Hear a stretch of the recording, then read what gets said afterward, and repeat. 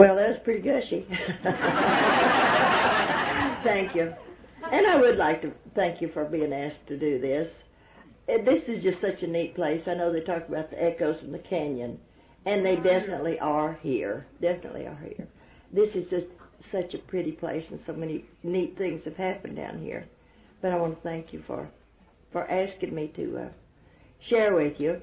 And she said she thought there was somebody here that hadn't heard me. I haven't been bouncing around so much lately, but I tell this same story, and it's like a good offense is a good defense. And so if you've heard this before, well, I have to tell it because I have to tell it for me, about these three women that were in this retirement residence. I hesitate to say old folks' home, but they were sitting in their rocking chairs and reminiscing, and one of them said to the other, we have been so blessed. Said so many good things have happened to us in our life, and they all nodded, and she said, but I'm sure there's some things that each one of us regrets.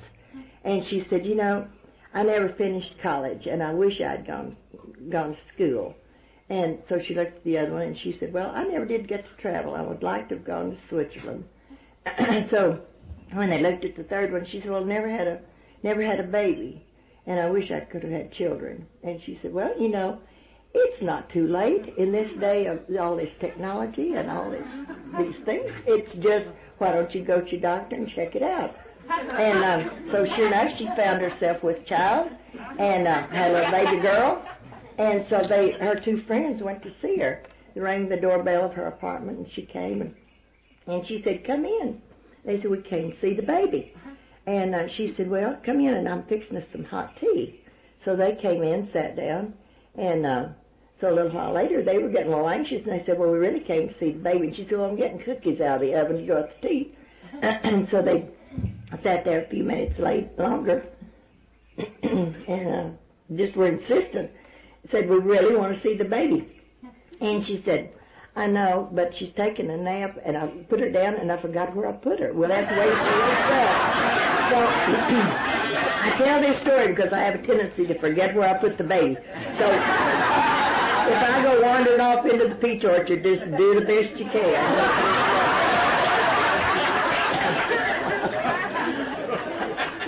Because I'm 76, and that's a whole lot to squinch down, and I never go out. Maybe talking in front of you is just a true test of faith for me, because when on the morning that I'm going to talk, it always feels like above my eyebrows has just been stuffed with pink feathers. There's just nothing really. But I've been prayed over,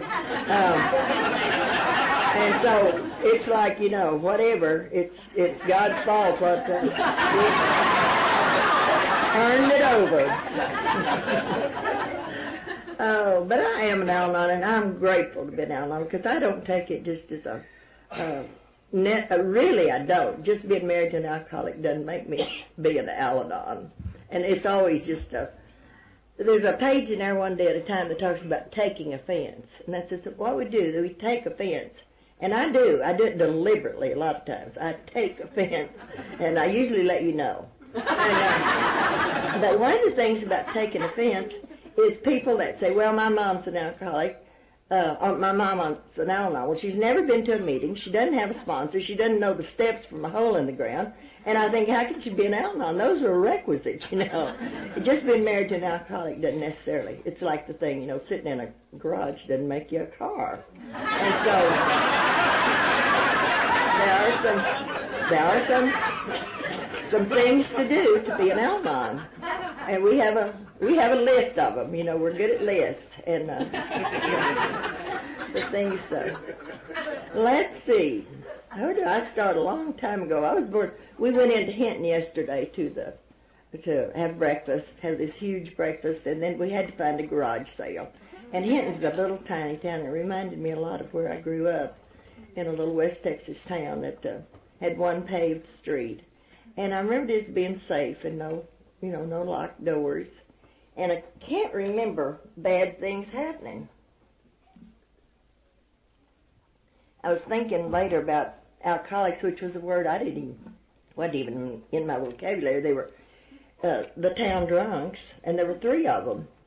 And they were nice men. One of them took the trash or the junk out of the junkyard. And after my mother had sort of sniffed, well, she'd let my brother and me ride with him on the wagon sometime.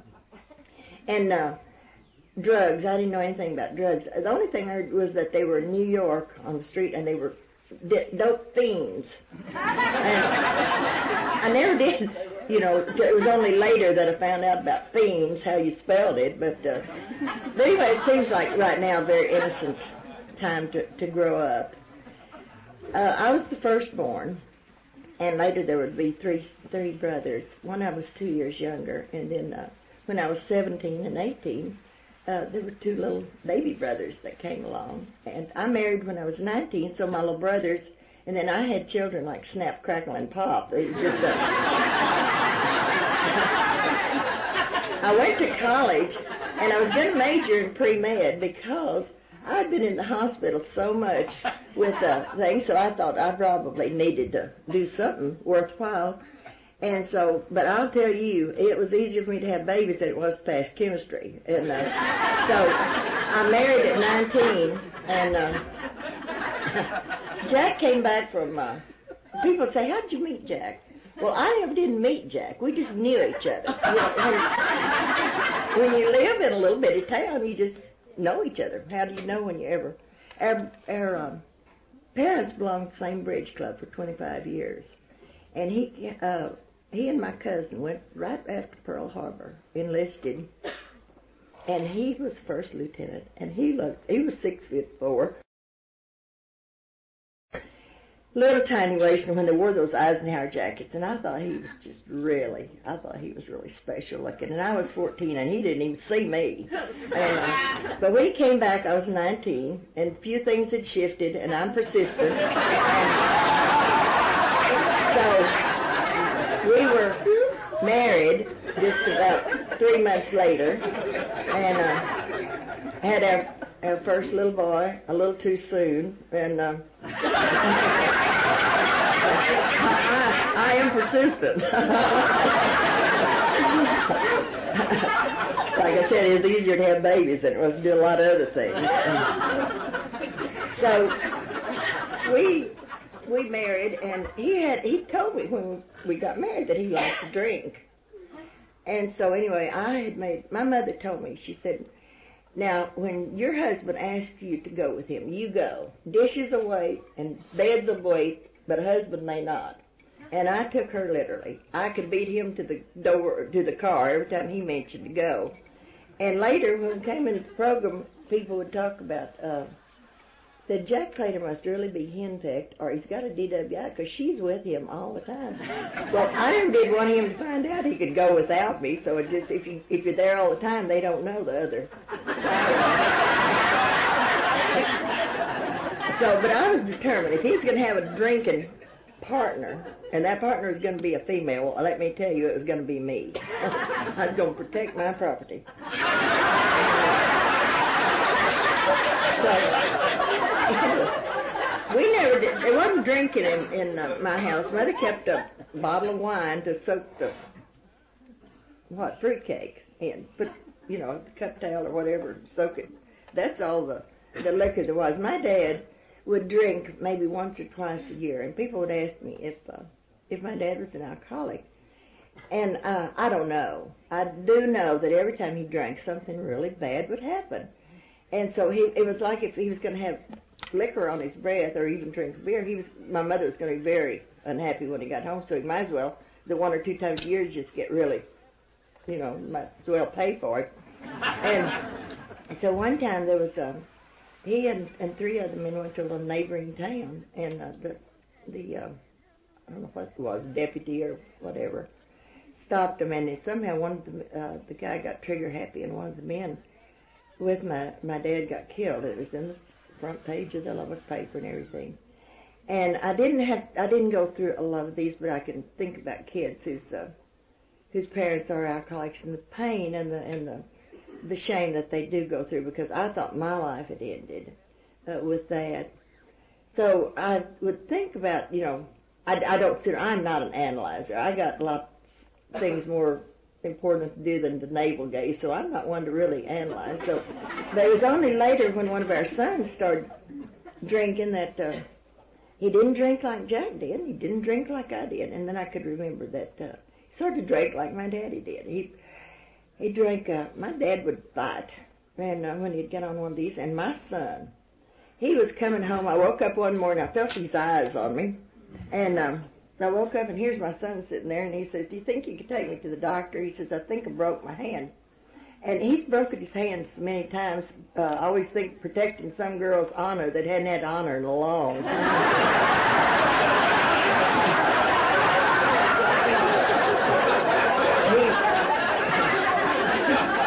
But he finally got mature enough or grew up or did something enough that he hadn't fought in a long time. So we did grow up. And I think sometimes, I had my 40th Al-Anon birthday. I've been coming to Al-Anon since 1962. And I think sometimes, don't overanalyze this one either, but am I weller than some by continuing to come, or am I sicker than some by having a need to? But whatever it is, I do still feel the need. There's still something deep within me that needs you, needs what I'm getting this weekend, that fills up places that I don't even know are empty until I get with you. And I see people that I really and truly love, some that I've known on this front row that I've known since the 60s. And when we first came in the program, and then there's some of you that I'm just meeting, the young ones, and I'm cultivating you because you can still drive at night. And I need you.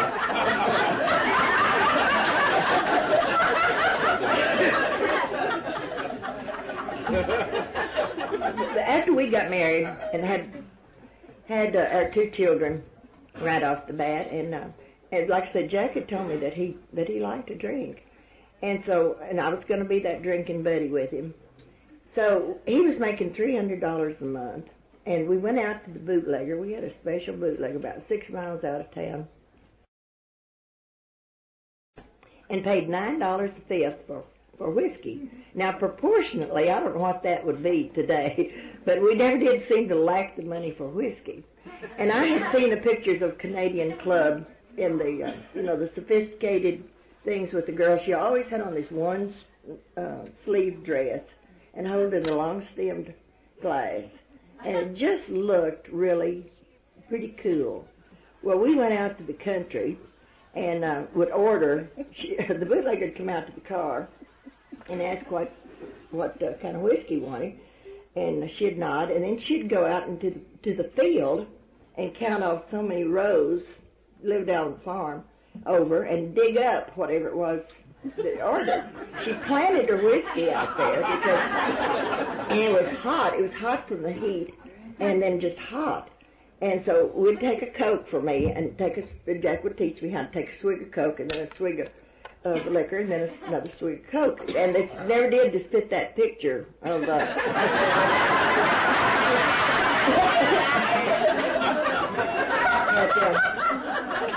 But anyway, it took some practicing. My mother never did understand why we got such a nice fry pan from this woman. She said, "Why in the world is she's sending you a wedding present?" And I thought, well, Jack's helped build one wing of that house out in the country.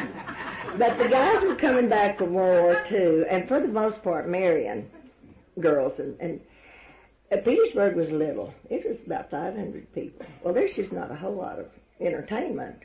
They had a movie on the weekends, but we had an American Legion Hall. They'd bought an old Methodist church that had moved on. It was just like a basement. They never got the top part.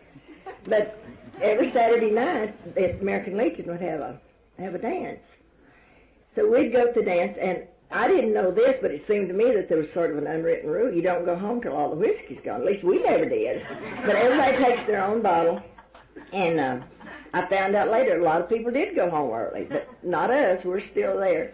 But Jack was tall, and he'd kind of pass out of the picture, about 11.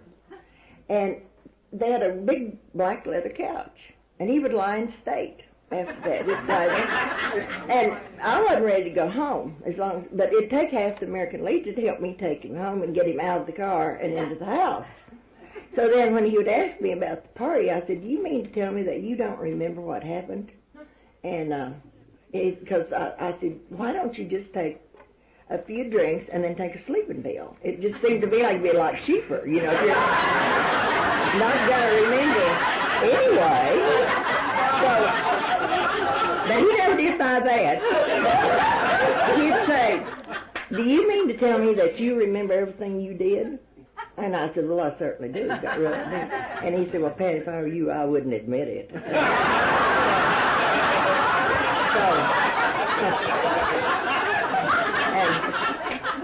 He was quiet. He could sit up in a kitchen chair for just hours and pass out and not fall out.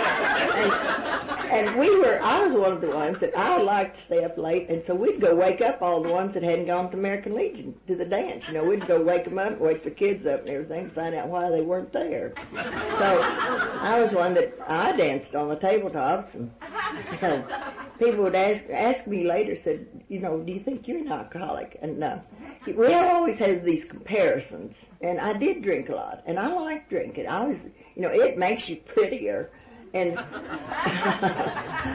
to me, and I always felt it did to other people, but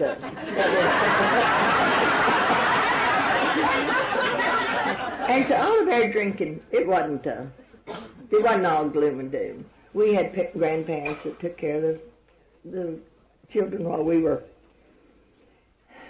doing whatever it was we were doing at the American Legion Hall.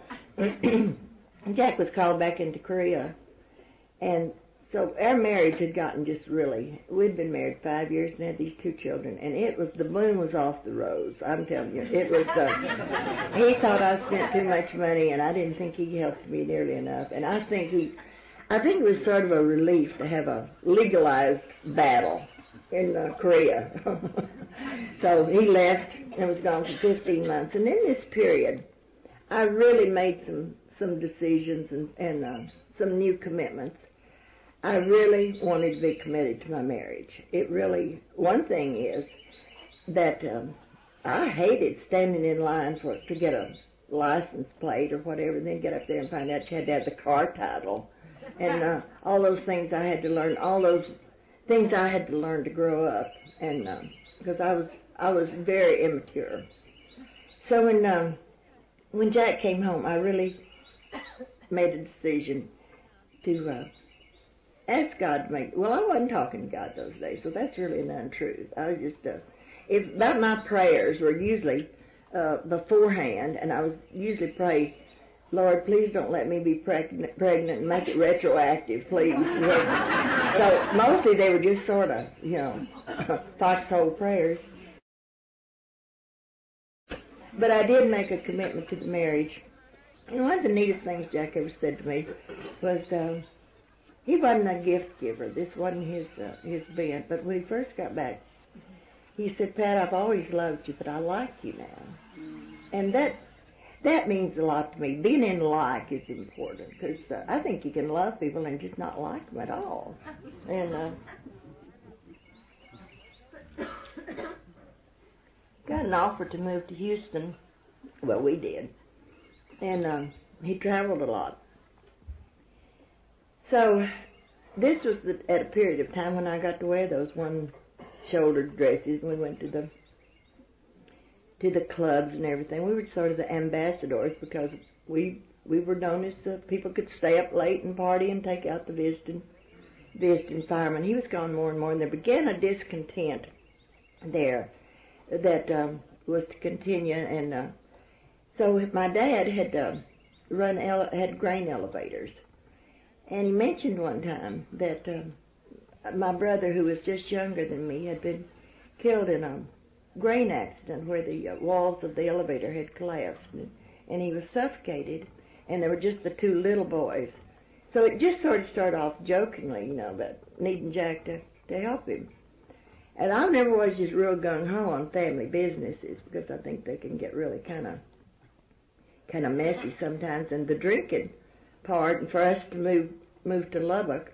So I wrote this long letter explaining I'm really good at explaining things. I just overshare on just about everything. And so I wrote out this letter saying that we did drink and that I didn't want to have to, be so careful to run behind the bottle when they came over. And this was sort of, drinking wasn't done in my house. So anyway, we moved to Lubbock, and the cardinal rule for the drinking for Jack had been to start at 5 o'clock. He had an 8 to 5 job, and he would not drink until 5 o'clock, or if he did, he wouldn't go to work. But mostly he would wait until the secretaries had left and then open the bottom drawer of his desk and get out the bottle. Well, in the grain business, it's so seasonal that, the 5 o'clock rule got bent. And he had a green and white ranchero. I thought he looked so neat. He wasn't wearing a suit anymore. He was wearing khakis. He always had a flat stomach, and I just thought he looked so neat. He had a telephone in his truck at that time, and that was pretty unusual. The only thing about it, he never did answer it. I couldn't keep up with him. Before, he'd stayed put at his office, and now he was don't tell him where. But in the off seasons, there was a lot of gin rummy and playing, and we were still drinking together. He'd come by and get the bottle, and he was so considerate of me. He would always make me the first drink and make it very strong, because you can't, if you can't get them to join you, they're not going to be quite so gripey. I've been around a lot of women that come into Al-Anon, and I'll tell you for sure, I can understand why their husbands drink. There's just no doubt in my mind that they had a good reason. And so he was going to eliminate that part of our reason. He'd just get me going first. And but he drank just about a fifth. Well, I helped, but when it get down, he never did buy a lot. He'd just buy kind of a fifth at a time. And so when he'd get down kind of low, he'd always say, I better go to the liquor store before it closes, because you're probably going to want another drink. So he's very thoughtful and took good care of me. But then there came a time when I wasn't keeping up anymore, and he was just getting too far ahead of me, and I couldn't figure out what was going on. And one day, our youngest, we'd had a little boy in Houston. And a lot of our things about our life changed with this. We started doing more family things. We had Santa Claus again, and we started. He brought a lot of joy in our life, and bless his heart, he's been a teacher. He's the one I call my spiritual sandpaper, and he's kept me honest and aggravated, and probably can make me madder in 3 seconds, not even trying, that most people can, working real hard at it. But anyway, he came in one day, and he'd gone out in the pickup, and he'd brought in, his little arms were full of little half-pint bottles of vodka. And so then I began to understand why I wasn't keeping up. Jack would go and get a fifth, and then the vodka, and drink the vodka, because I wasn't stupid, so that he'd know, and he'd just have a little bit out of the bottle drunk. And so I think the first thing that hurt so bad was the lack of trust, because I had been his drinking, but he had never hidden drinking from me, because you can't hide something from somebody that's with you all the time. I almost smothered their marriage with its togetherness. And but anyway, I know my heart just sank, because it was a whole different thing, and we talked about it periodically. Jack's dad was one of those 3 men in this little town that was the town drunk. And he was a neat man. He could quote Socrates, Plato, and all those things, and his English was horrible, and everybody had a nickname. And Jack's name, well, he just loved this, but he's not here to defend himself, but Jack's real name was Crockett David. He said if you'd been called Crock in the Army, you'd drink too. But his dad started calling him Smart Aleck Jackson, and then it got down to Jackson, and then Jack. So it's a complete name. But he named everything. Named his tractors, named his chickens, and I was Patser, and he always would tell me, he said, Patser, you're my favorite daughter, because you gave me the grands, and we had those 3 then. And when Jack was in Korea, well, he was the father's substitute, and he ran a thrasher. I'm really going round and about today, so He ran an old thrashing machine, and he'd come by and get our little boy was about 3 then. And when I saw where he was taking him, I nearly died. He could have been killed 14 times before lunch at that thing. But he was a neat, gentle man. And we had seen a change in their life, because he was one of the town drunks and had been a source of shame and embarrassment to Jack and his brother and his mother. And I had never seen Jack cry until one Christmas. They were supposed to come up, and somebody came by and gave his dad a drink. And I saw Jack cry because Christmas was just, not going to be good. But he had found AA, and their life had changed so much. And we went to meetings. We went to meetings in this would be like 1948 or so, when Bill Wilson came to Lubbock. And the old time, I have some literature from then when it's called the Lubbock County Alcoholics Anonymous Auxiliary. And to see the change, because the arguing in their house, it was always just made me feel really bad. And I've heard it said that the sounds in an alcoholic home, the harshness of the voices and the hurtful things that are said, and the change that had come about, and they still argued. They could just argue. It didn't matter which side. Just choose a side and I'll take the other one. They just liked that. But it was a different kind of, it had a whole warm tone about it. And this is one of the first things I found out about me, is that sarcasm was one of my weapons. And to try to disguise it, with to sheathe the stiletto with the white velvet just before you stick it in, And one of the pages in our outline talks about sarcasm literally means the tearing of the flesh. And I was really good at this. But I'd listen to myself when I'd be yelling at my kids and the phone would ring. And your voice just changes when you pick up the phone. You're not going to continue this horrible talking. And so I listen now to my voice. And when I really feel like I'm okay, I sound like chocolate fudge tastes to me. And when I'm not, it's like peanut brittle. It's sharp and crackly.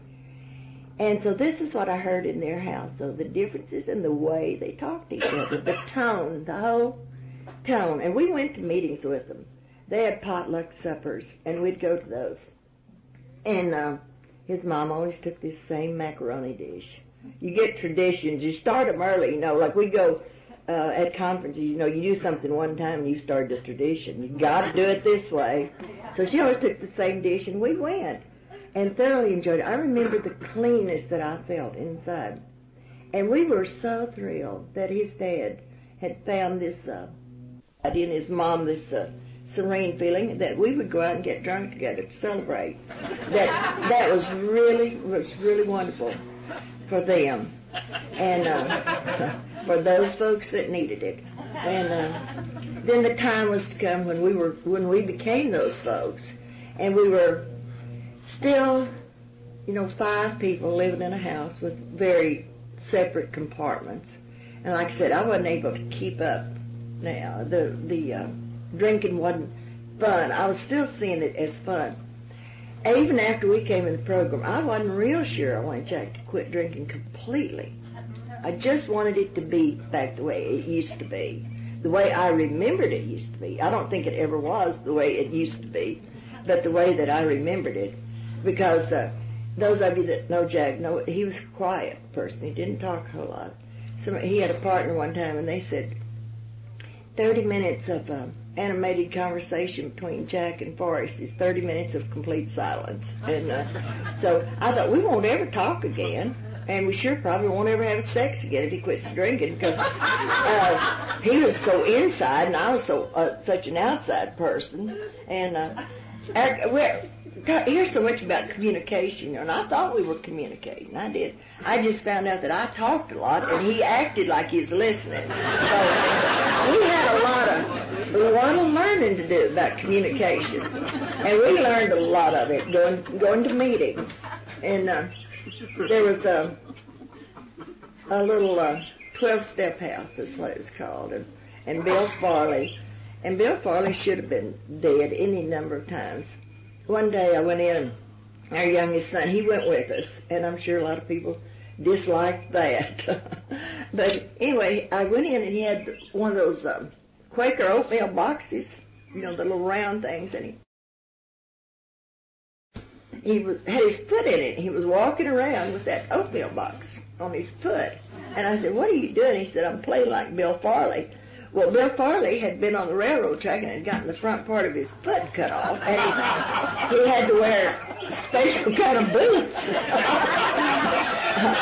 So this brings up a teaching point. You never know when you're going to be watched, so set a good example if you can. But we went down there, and the things that I learned and the feelings that I felt and the love for these people, and the one time we'd gone down there and had just been swept away by it. Everything was a miracle then, and we did talk. Our communication then was about the miracles and how exciting it was to so we'd heard this man talk one Sunday night, and just had touched us both so deeply, and then found out he left the meeting and went out and got drunk. And that's just a very hurtful thing, because I think my feeling was you walk into AA or to Al-Anon, and it's just like, sort of like the pearly gates of heaven. I didn't know that people had affairs after they came into the program. I didn't know that they didn't always tell the truth, and it was a surprise to find out that he could make this talk and then go out and get drunk. And I remember how it shook Jack up, and he called Bill Farley, and Bill told him, he said, "Jack, it's not the miracle, or it's not the idea of him going out and get drunk. The miracle is when somebody comes in and stays sober. And the norm would be to go out and get drunk." And one time, I don't think anybody ever told us we had a choice then, and you didn't have a choice of 90 meetings in 90 days either, because there were not 90 meetings in 90 days. There was like a Saturday night meeting and a Wednesday night meeting, and Jack and Johnny Brooks started a Monday night big book study.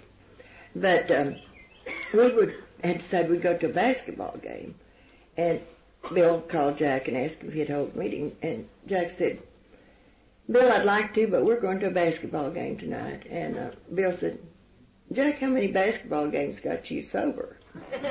And Jack says, "We'll be there." So he's still saying we because I was with him.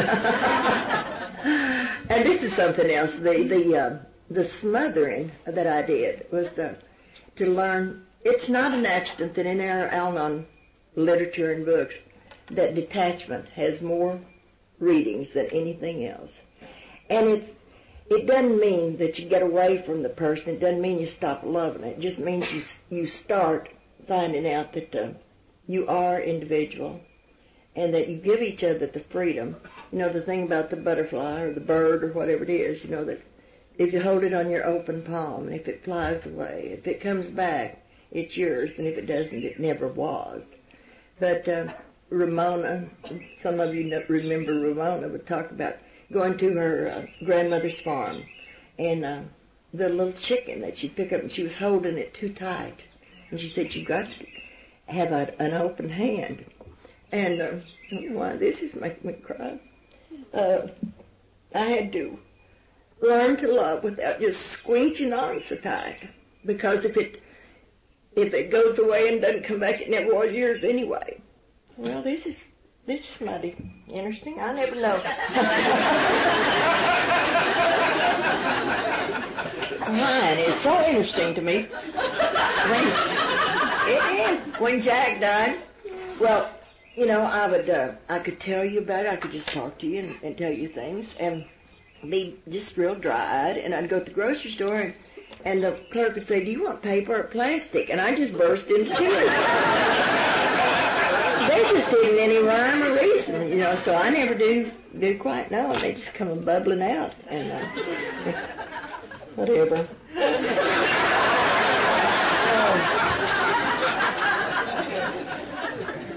I've got to find the Kleenex. Hang on. Here's one. Let's see, I was talking about chickens and tears.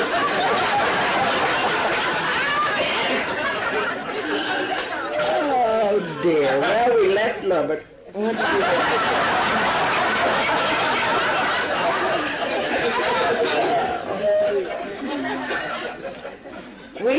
let's see, how did we get to Austin? Oh, I know, I remember. A Lubbock guy was governor. And so one of the guys in the program, there was a department that never had been taken care of. I hope my watch is right. And anyway, they asked Jack to be the, can't even remember his title now, it was really important. And in the insurance department. So we moved to Austin. And I just loved Austin. And I really felt like, it was God-directed, except Jack was gone about every weekend for about the first 3 months. And I got to wondering if God just meant for me to move down there. And but anyway, Austin, of course, it's like all of you have experienced when you've been in a program. We were in the program for 9 years in Lubbock, and it felt warm and safe, and we knew everybody. And they had a party every third month. Just let somebody have 3 days sobriety and somebody'd have a party for them. And moved to Austin. We couldn't get a phone, didn't know anybody. I knew one person.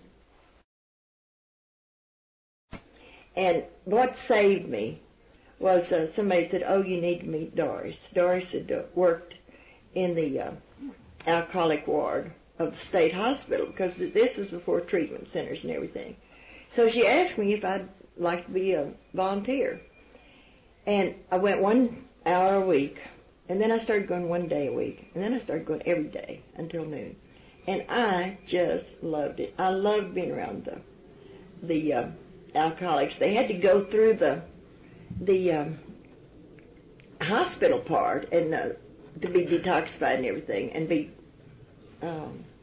whatever you call it, had to be come in and sit down with the psychiatrist and the doctors and the counselors, and they'd ask them, do you know what day of the week it is? Who's your senator? And I thought, I hope they don't ask me. I don't even know today. But they'd let me sit in there, and this is just such a neat time for me. And she said a lot of times Al-Anons know more or a lot about alcoholism that the alcoholics don't. I think that's true, because we remember it all. But anyway, we started in Austin. And they didn't do it right. They didn't do it like they did in Lubbock. But I've been there now, 30 years, and it's still, there are times, I'd change it quite a bit. And, well, I mean, I've lost the baby. I don't know where.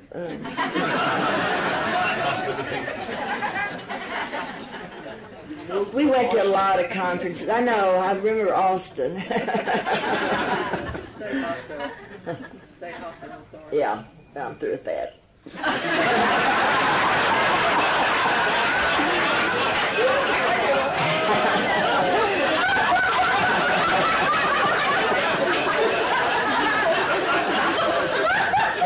Sharon, I'm going to have to stir that. You're going to have to figure things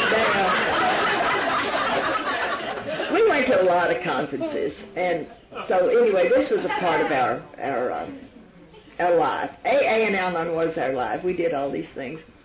And I just always I'd gotten a sponsor after a while. When the pain got greater than the pride, well, I did ask for a sponsor. My sponsor was married to the person that Jack asked to be his sponsor. And I just really had an aversion against, because I had drunk with Jack, and I liked it, and I like alcoholic women. And like I said, I've seen some Al-Anons that I can see why their husbands drink, and some of them were just so good, they just about made me sick. And I just never could. She said, I don't like to be called sweet, and I just don't like sweet women. And so some of them, I was so determined that goody-good women just would really turn me off.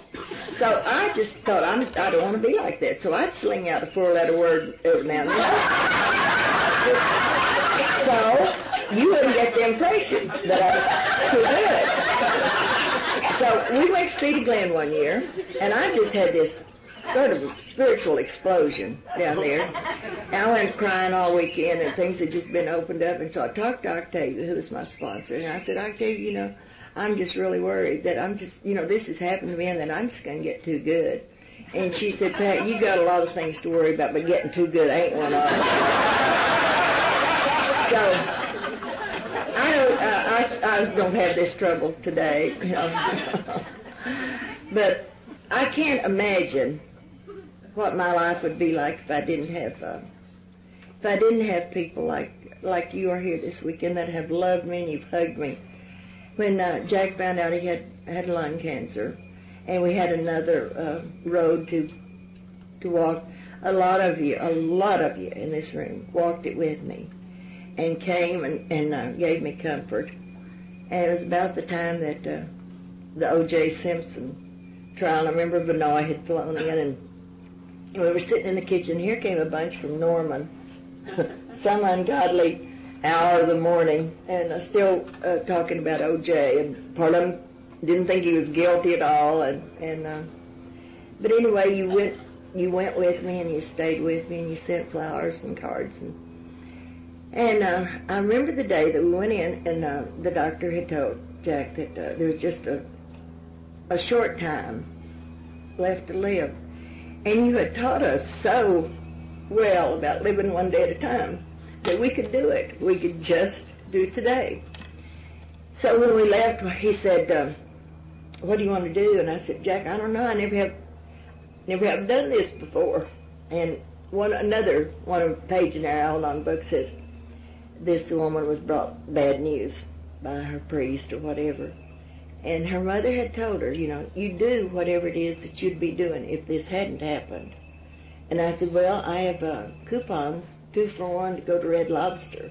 And he said, let's go. So we went, and that's the way we were able to do it, was just that those little days at a time. And he had helped start a group over at Mama's Kitchen. And this was the last thing he wanted to give up, and I took him. Remember, I was still going with him, but it wasn't with such a tight rein now. And I love going to AA meetings. I always try to, help them out all I can. They don't pay any more attention to me than Jack did, but so we'd go to Mama's Kitchen, and sometimes we'd have to leave early. But hospice came, and there were still meetings. People came to the house, and they gave me the gift of rest. They would stay, somebody would stay at night. And I'd hear just subdued noises because my bedroom door was closed. I could be to the bed in 4 seconds, but I'd smell bacon frying at 2 or 3 o'clock in the morning, and somebody was there. And finally, one of the things that, if any of you heard Jack talk about surrender and pride, finally the time came when I said, Jack, it's really time for you to surrender. And I did not fall apart. You had taught me how to be whole, how to know that after being married for 48 years, I was going to miss him, but I wasn't going to die without him. You had taught me how to live a life, and that we weren't hooked together with our umbilical cords. And one woman asked me, I had a wreck not long ago, and totaled my car, and had to go buy a new one. And this one woman, she said, well, I've got to get a car, and I'm going to talk to Cecil about it. Well, Cecil's been dead for several years.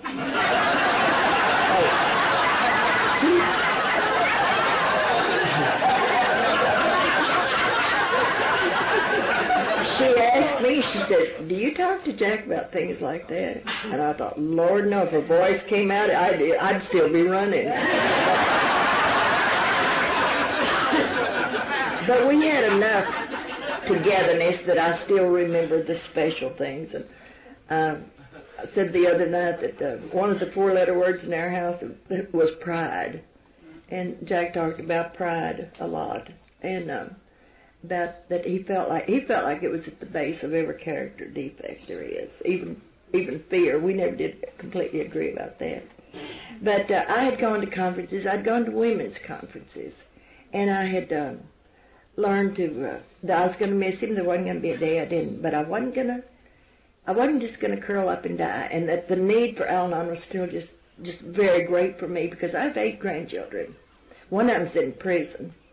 And one of them's just come back from Kuwait as captain in the Marines. And he's tall and handsome. And the statistics are going to show that if all 8 of them get by unscathed by the disease of alcoholism, that'll be pretty rare. Right now I don't see any. I don't know that there are symptoms, but I'm not around them too much. This is one way I think God keeps me humble and working the program, is that He doesn't let them be too close to me. The one that's my spiritual sandpaper lives in Austin, and all of a sudden he's like acts like my mother now. He's worried that I'm not eating properly, and but anyway, when this is sort of an aside, but anyway, we took Jack's ashes out to where we lived, and it was after Christmas. We waited till then, and it was just dreary and cold. It was not a good experience. It wasn't one of those, chill, bumpy, neat times. It was bad, and so when we got back, everybody was exhausted. Our daughter couldn't land because the weather was so bad and everything. When we got back to Austin, Kyle looked at me and he said, "Mom, when you die, do you mind if we just FedEx you?"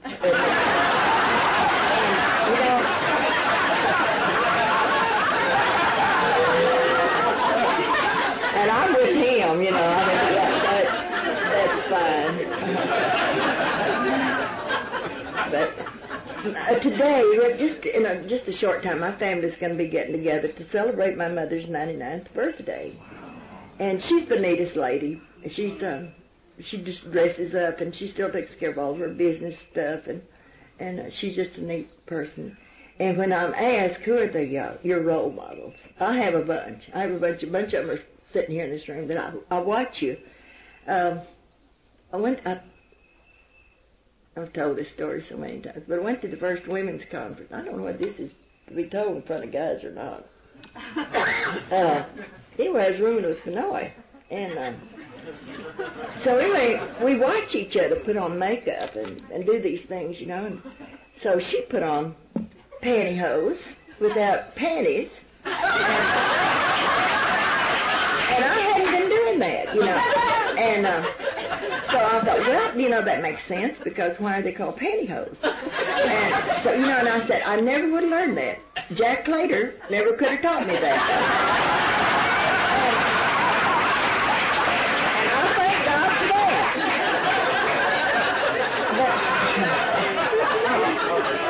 But anyway, there's a lot of people that come in on my side of the fence that have they've tried to let men teach them how to be women. And they can't do it because they don't know how. So women teach women how to be women. And we've learned to be more feminine, and that you don't have to be tough to be gentle. And this is one of the things that you've taught me, that I like being a girl. I like having you open the door for me. And when a guy opens the door for me, I say, "Oh, I appreciate a gentleman."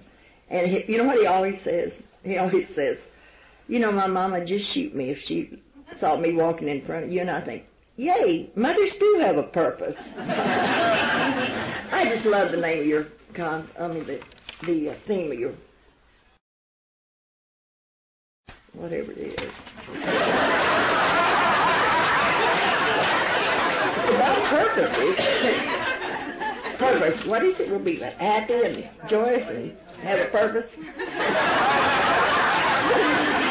I'm about ready to wind down. I think I'm just beginning to talk, but there's just one more thing that I talked about. I just got so sick of people telling me to look at my motive. I just got sick of the word motive. I had to have a word to fit in, and I never could fit in motive. It just didn't work. But purpose does. When you say, what was the purpose of your doing that? I can use purpose, and I'm not trying to rewrite the program, but to have a purpose. And I guess that's why I keep coming back, and why I need to come back is because I do have a purpose. I have a woman crazier than a bed bug calling me and telling me that her 50-year-old son won't move out, and and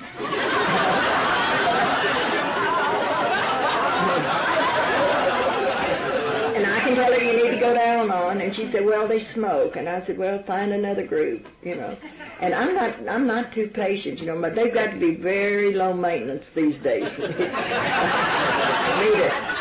to sponsor them. But this quick story, and I'll make it down, about the two seas that are fed from the same water, and one of them you see, and it's just got kids playing and people having picnics and fish jumping and the butterflies abounding and everything. And here's this other one that's been fed by the same water over here, and it's sitting here stagnant and dull. There's nothing growing. There's nothing alive. There's no trees or grass around it. And the difference in the two seas, the Dead Sea and the Sea of Galilee, is that the Sea of Galilee takes it in, pushes it out, takes it in and gives it away. And the Dead Sea just takes it in and keeps it. And I get a picture sometimes, and let me tell you, I don't want to be a Dead Sea. So whatever you all are giving me, I'm going to give it right back, because I don't want to get stagnant. So that's the reason I still have a committed meeting, and that's the reason I still need to do the things that I need to do. Slowed down a lot, but anyway, whatever I'm doing, I do have a purpose, and one of my purposes today is to let you love me, and I thank you that you do.